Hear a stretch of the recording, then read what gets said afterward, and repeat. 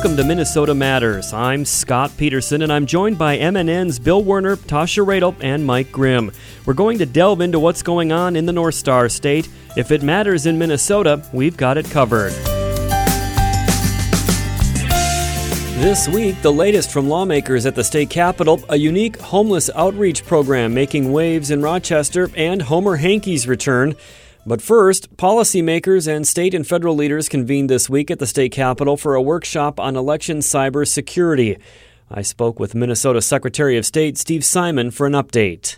The one big takeaway for me is that election security is a whole of government issue, and it requires a whole of government response. Our office, of course, at the Secretary of State's office, takes a lead role in many respects, but it really touches so many others. Obviously, the governor's office, what's called MINIT, which is the central sort of IT office in the state, the National Guard, the Department of Minnesota Management and Budget. It really touches a lot of different areas and requires, for a comprehensive solution, the input and the effort of a lot of different people. So that's really a comforting thing in many ways. I know it can sound like a lot of cooks in the kitchen, but to me, I came away really comforted by the fact that we all have a piece of this, and we all have a role to play, and we're on the same page, which is a good thing.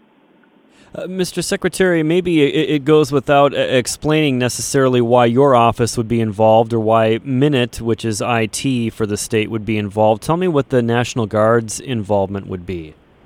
Sure. Well, we had an arrangement with the National Guard in 2018. We sort of dipped a toe in the water where for a couple of days, National Guard personnel in Minnesota were engaged in efforts just around Election Day to help us monitor our system. It was really an introduction to them and their cybersecurity folks in terms of learning our system, learning our network.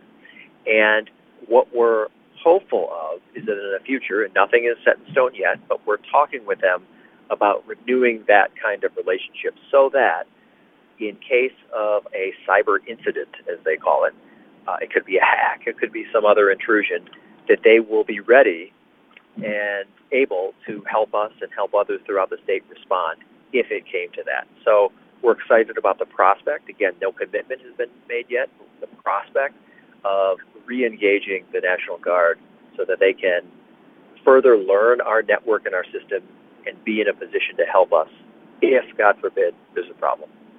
You know, there would probably be listeners out there who hear stories about, for example, the Department of Human Services or other state agencies that have had some issues over the course of the last several months, or if not longer, and their confidence may be a little bit low in some of those state agencies right now to be able to protect their private information or their voter information. What would you say to those listeners out there that would be concerned that the state is protecting their information the best that they can?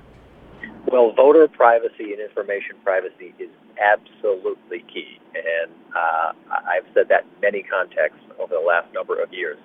The good news in Minnesota is we have systems in place that make us quite secure. For example, Minnesota is a paper ballot state, unlike other states, and there are many of them, that do touch-screen voting with no paper trail or no receipt. In Minnesota, we are paper-based. So technically, we could, in Minnesota, put on an entire election without using any electronic component. We could do that. It would take longer. Let's say the power went out, something like that.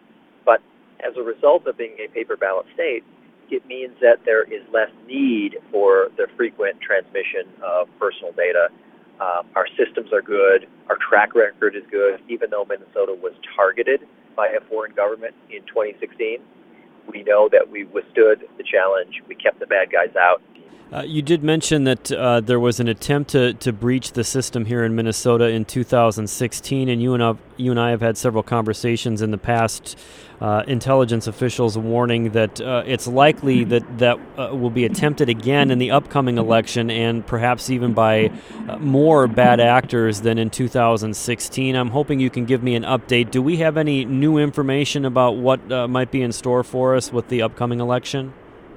Well, all I can say responsibly is to repeat what public intelligence, what intelligence officials have said publicly. I have had access to some classified briefings, but I can't get into too much detail other than to say that the intelligence authorities have warned us to expect more of this kind of thing, and potentially from more sources, not just the one government that was revealed in 2016, but maybe other governments or non-governmental actors as well. But really, in the end, from our office's point of view, we don't really care who's trying to intrude or for what purpose. Our job is to keep them out, whether they're foreign or domestic, whether they're supporting candidate A or candidate B or no candidate. Our job ultimately is to keep folks out.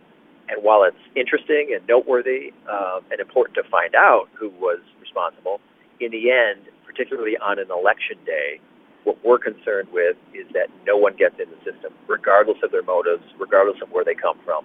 And so that's what we're focused on. And Mr. Secretary, we like to think that the intelligence officials and our state leaders and our federal leaders are keeping a good eye out for potential dangers down the road. But is there something that voters can do to also keep an eye out? I think so. There are a couple things. One is, from a technology standpoint, it's the old saying, if you see something, say something. If you have a particular hunch or bad feeling about something in terms of potential hacking or intrusion. In an election context, you can always call our office, the Office of Secretary of State, or contact us any way you can, or your county or city election official. That person would have a good insight into what may be going on. The second thing I would say is, remember, there are two main ways that an adversary or anyone can try to intrude or interfere with our election. One is the infrastructure piece, which is our computer networks, which is ballot tabulators and things like that. But the other one is simply by spreading disinformation and misinformation out there on social media platforms, on other mainstream sources.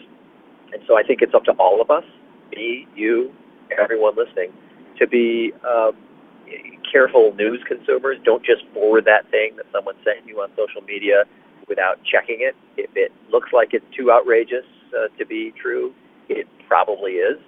And so I think, we don't want to get in the situation where a foreign adversary or anyone is trying to pit Americans against one another with all sorts of fantastic and untrue claims. So we can do our part by just being good, careful readers and consumers of news. Thank you to my guest, Minnesota Secretary of State, Steve Simon. Reporter Bill Werner will be up next with a recap of other things that happened at the state capitol this week when Minnesota Matters returns.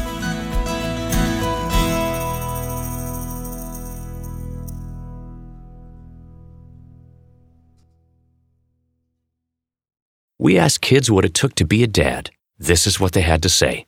A father is always present. I mean, what real father figure can you have if they're not there? In order to be a good dad, you need to love your son. You need to put gas in your car so you don't break down in the middle of nowhere. And you need to make them breakfast. Yep.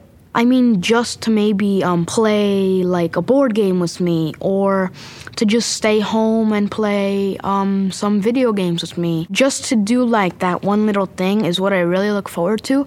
I'm not asking him to be a perfect dad, but he should try. He's just a constant force in my life. There's no other type of love like a dad's love because it's not comparable to anything else. Take time to be a dad today. Call 877-4DAD-411 or visit fatherhood.gov. Brought to you by the U.S. Department of Health and Human Services and the Ad Council. Welcome back to Minnesota Matters. Health insurance popped back on the political radar screen this week in Minnesota, and of course, presidential politics is always on that radar screen with only a year and a month to the election.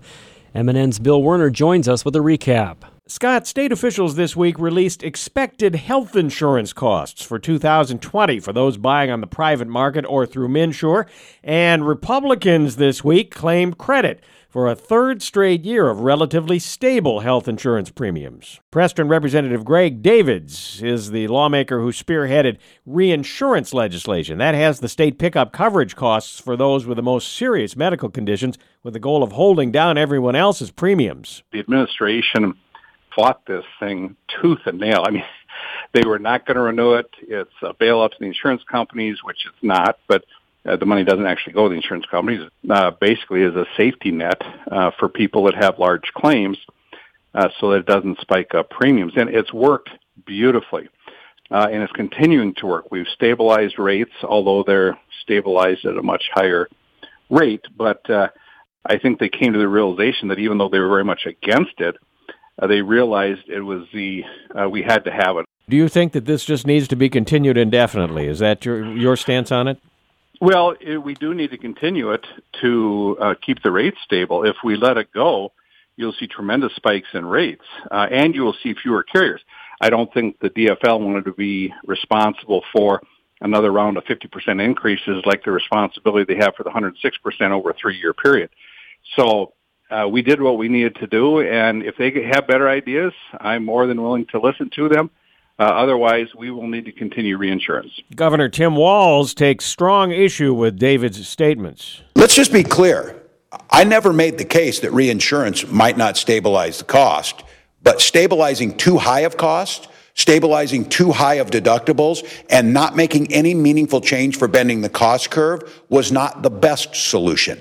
And so out of fairness on this, to negotiate with them and to make sure the provider tax stayed in place that actually did have an impact on all those things, I was willing to negotiate with them. But for them to take full credit, that's ludicrous. If they're taking credit for keeping prices high in healthcare, if they're taking credit for keeping people out of insurance, they should do that, because you don't get to do both, because the stabilization is good, but we still got too many Minnesotans that are paying too much and access is too restricted. So I will once again ask them, be more creative than giving subsidies to health insurance companies when it comes to people's health. Let's start thinking wellness. Let's start thinking preventative care. Let's start thinking creatively rather than a Band-Aid at the end. Governor Tim Walz.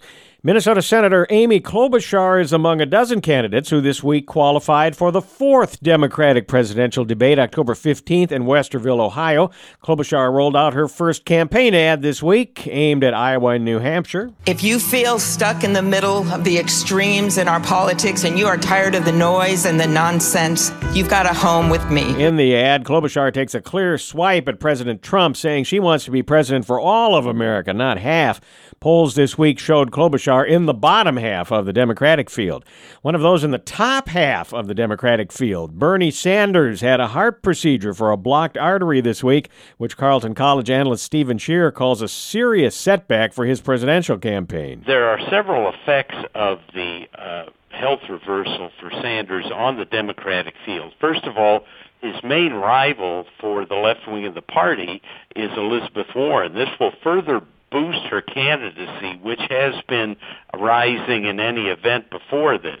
Second of all, this brings up the age issue generally, and may give some Democrats pause about nominating any older candidate. And so the obvious problem there is for Joe Biden, who is also in his late 70s, like Bernie Sanders.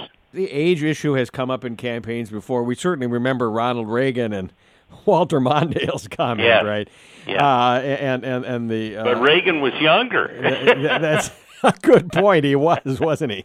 Yeah. At the time. Yeah. Realistically, do you think that it could reshuffle this whole race? Yeah, I think an event like this has implications throughout the race. It will probably cause some Sanders supporters to look elsewhere. It does raise questions about the age and health of all the candidates, and so it's a major event on the campaign trail this year. Well, Republicans certainly know who their candidate will be, and President Trump will make his 4th visit to Minnesota in 16 months with a planned campaign rally Thursday evening at Target Center in Minneapolis. We talked with Hamline University professor David Schultz about the significance of another Trump visit at this particular time. I think there's a couple of reasons why the president is doing a 4th trip. First, it starts off with the idea that what? He thinks he can win the state of Minnesota, and there's evidence that suggests that Minnesota is tilting at least towards becoming a more competitive state and not simply Democrat. So I think he views this as part of his broader reelection strategy. Second, I think he's making the campaign visits now to try to solidify his base and support, especially in light of the fact that some of the recent events in the news revolving around Ukraine, and that he's, I think, worried that he might lose support there. I think he's concerned that perhaps if he doesn't shore up support now, maybe some of the farmers in Minnesota who may be hurting from some of the trade wars might defect. So I think it's a strategic preemptive strike as well as a smart move just to now force Democrats to go on the defensive in Minnesota. How much does the Ilhan Omar feud that pops up periodically, you think that's going to be continued when he makes a stop in Minnesota? I definitely do. And that Ilhan Omar has played well for him with his base across the United States, and I think it plays reasonably well with him in rural Minnesota. So I think part of his strategy has always been to run against Ilhan Omar. That's Hamline University Professor David Schultz. Scott? Thank you, Bill. Minnesota Matters returns after this.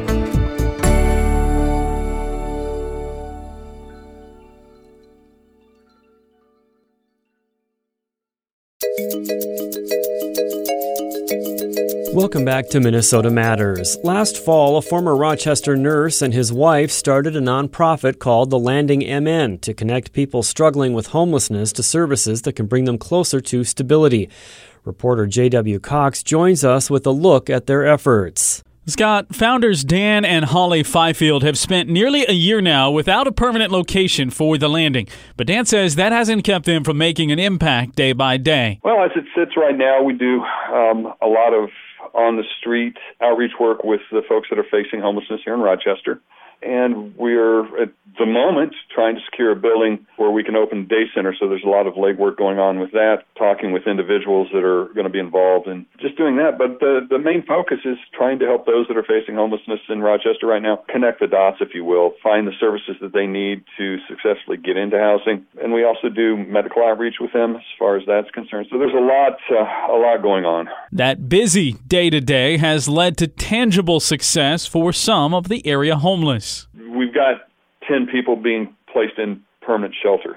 Just in the last month, we've been involved with 4 people that have been approved for housing. 2 this week that we're moving in to shelters, which is huge. The other part of what we do is the outreach and building those relationships, finding out what's going on with the people. And in Rochester, there are a lot of people that are in town with medical issues, and there are a lot of people that are homeless in town with medical issues. And we help them get connected to the things that the respective hospitals that they need to get connected to. So there's a big sense of accomplishment with that as well, and we're trying to make inroads with the clinic to be part of that discharge conversation so that when these people are discharged back out to the streets, that they have somebody that will help them negotiate their medical care and things of that nature, just as an advocate. The need that so many people had for an advocate became crystallized for Fifield in a prior career life. Late in life, I became a registered nurse when I was 46, I believe. Worked at an inner city hospital in Kansas City, Missouri, and was exposed to this population, and they became very near and dear to me because they're really an unheard entity in the world. Nobody wants to listen to them. Nobody wants to be around them. But if you sit down and you start to talk to these people, they've got fascinating stories. Moved up here after I got married, went to work for one of the hospitals in Rochester, and again worked with that portion of the population that is experiencing homelessness or near experiencing homelessness. And subsequently, during that course of time, last November, I was working with the family. Due to the cold weather, I tried to find shelter for them. There was a misunderstanding with other staff members about what I was doing or how it was being done. I subsequently ended up getting suspended for a couple of shifts. Didn't like the way that was going, resigned my position, and started The Landing. We'd had this vision a year previous to that. When are you going to start The Landing? Our friends would ask, and we said, well, when God gave us the winning lottery numbers. Well, it ended up God gave us the most ridiculous set of circumstances that we could ever imagine, being suspended for trying to find a homeless family shelter, and took away half of our income in the midst of everything so that we would start this. When defining their approach to ending homelessness, Fifield cites one-to-one outreach, helping those struggling with homelessness build confidence in themselves, as many have faced nothing but failure. I think the end goal is just giving them that sense of, yes, I can be successful, because you have to think about these folks that have been chronically homeless. They've got obstacle after obstacle after obstacle that they're facing, trying to get into a minimal apartment at best, and they honestly half the time don't believe that they can do it. signed a lease with an individual last night. We didn't sign it. He signed his lease on his new apartment. And he told me after the fact, he said, I honestly thought that this was going to blow up before it even happened because nothing ever good has happened to me. Getting these folks to a point where they can see that, yes, good things still happen to them, and yes, they can be successful. That's the end point that I want to see, and we want to help empower them on down the road as well so that they continue to be successful and don't repeat homelessness. There are tangible goals Fifield has for the Landing to help make their approach work. Our big picture goal right now is getting the day center up and running. We are waiting to hear from a potential landlord of the building that we found that we liked. It's got the location that will work for us. Quite honestly, it's a matter of whether or not they're going to let us lease it. And there's a lot of misunderstanding as far as the individuals that we'll be working with, the folks that are facing homelessness. The people in the community don't look at them as individuals. They look at them as something other than that. They've got a rather jaded view. Everybody thinks that this is a great idea. They're very pro-Landing, what we're doing, but not in my neighborhood because of those people. Well, those people are really, quite honestly, a very nice group of people. And they just have a hard luck story for one reason or another that put them in this position, and all we're trying to do is get them out of that position. Fifield says a big part of their work so far has also focused on driving the need for action home through community engagement. We've had several forums, if you will. We had our C2 forum on May 9th, which was a public forum to help educate the general public on what the issues are in Rochester as far as the homeless. And we had our Faces of Homelessness gallery back in July with photographs by Gary Koenig, who's a very wonderful photographer and well-known photographer in the area that spent a lot of time with the homeless population, photographing them and all. And it's just to bring that realness of these individuals to the general public and to let them know that they are human beings just like everybody else is. Their story's just a little bit different. So we're just trying to get this persona of lazy, sick individuals out of the mainstream and putting them in as real people that have just had experiences that have caused them to become homeless. For more information or to donate, visit thelandingmn.com. Scott, back to you. Thank you for that report, JW. Minnesota Matters returns after this.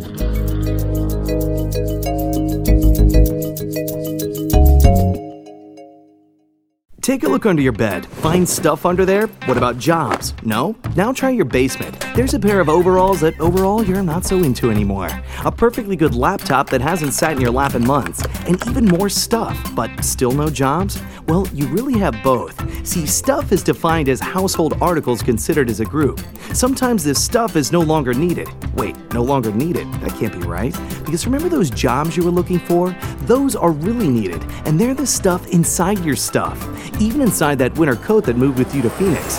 Our job is to unlock those jobs, and it starts when you donate your stuff to your local Goodwill. Here's how we do it. When you donate to Goodwill, we sell your stuff to provide job training for people right here in your community. So just by teaming up with Goodwill, you help create jobs. And isn't that worth parting with the leftover guitar from your 80s cover band? Goodwill. Donate stuff, create jobs. Find your nearest donation center at goodwill.org. A message from Goodwill and the Ad Council. We're gonna win, Twins, we're gonna... Welcome back to Minnesota Matters. The Minnesota Twins will be hosting postseason baseball for the first time since 2010 when the Yankees visit Target Field for Game 3 of the ALDS on Monday night. MNN Sports Director Mike Grimm got the lowdown from Twins Communications Manager Matt Hodson. First of all, what's the vibe been like around Target Field? Oh, off the charts euphoric. I mean, it has been amazing. You go 9 years between winning a division title. You win the AL Central. Not only that, but you get the second most wins in Minnesota history, 101, setting the all-time home run record, outlasting the three-time defending champ Indians to win the Central. It's been amazing. Everybody around here has ear-to-ear grins. It's been busy, it's been hectic, but we'll take this any day. It's been absolutely amazing. On Thursday, you guys unveiled the new edition of the Homer Hanky. It's been flying off the shelves, I understand. Obviously, fans who go to the games on Monday and Tuesday will get one. Did you envision it'd be this popular this quickly? You know, I had an inkling, just knowing how important the Homer Hanky is. You know, even I was talking to my wife who still has her 87 and 91 Homer Hankies, and you talk Twins playoff baseball, and the first thing that comes to people's minds are Homer Hankies. It is as much a part of our fabric as Kent Herbeck's grand slam in '87, or touch 'em all Kirby Puckett, or Jack Morris going back out for the 10th. I mean, the Homer Hankies is much a part of all of that. And so I had a feeling that, again, since it's been a long time coming, that fans were going to be so fired up. And did I think they'd go quite this fast? I don't know about that, but it shows you how fired up Twins territory is for this team. And you know what? I guarantee you the players, they recognize how, not from day one, at 2.3 million strong in this ballpark, they know how excited Twins territory is. Well, and with the Homer Hanky, as you mentioned, it's got a special piece of every sports fan's heart in Minnesota. Bomba season, it says on there. Take us through the design. I know you had some corporate help with sponsorship to get this thing distributed. To kind of take us through, I'm guessing it had to unfold pretty quickly, too. It did. You know, we began talks a month or so ago, not wanting to get ahead of ourselves too much, but having a feeling, hey, this team could be playing in October, and we can't have October baseball without a Homer Hanky. So we approached the Star Tribune, who originally was the brainchild behind this back in '87. You can't have a Homer Hanky without them. Our good friends at Cub also got on board for this year, and yeah, there was some back and forth on design. What we ended up with was a blend of the nostalgia that still has the same font, same kind of look and feel at the top as they did back in '87, but again, you can't do it in 2019 without paying tribute to the Bomba Squad. So it has our official slogan for October, Bomba Season, imprinted right in the middle. It blends the old with the new.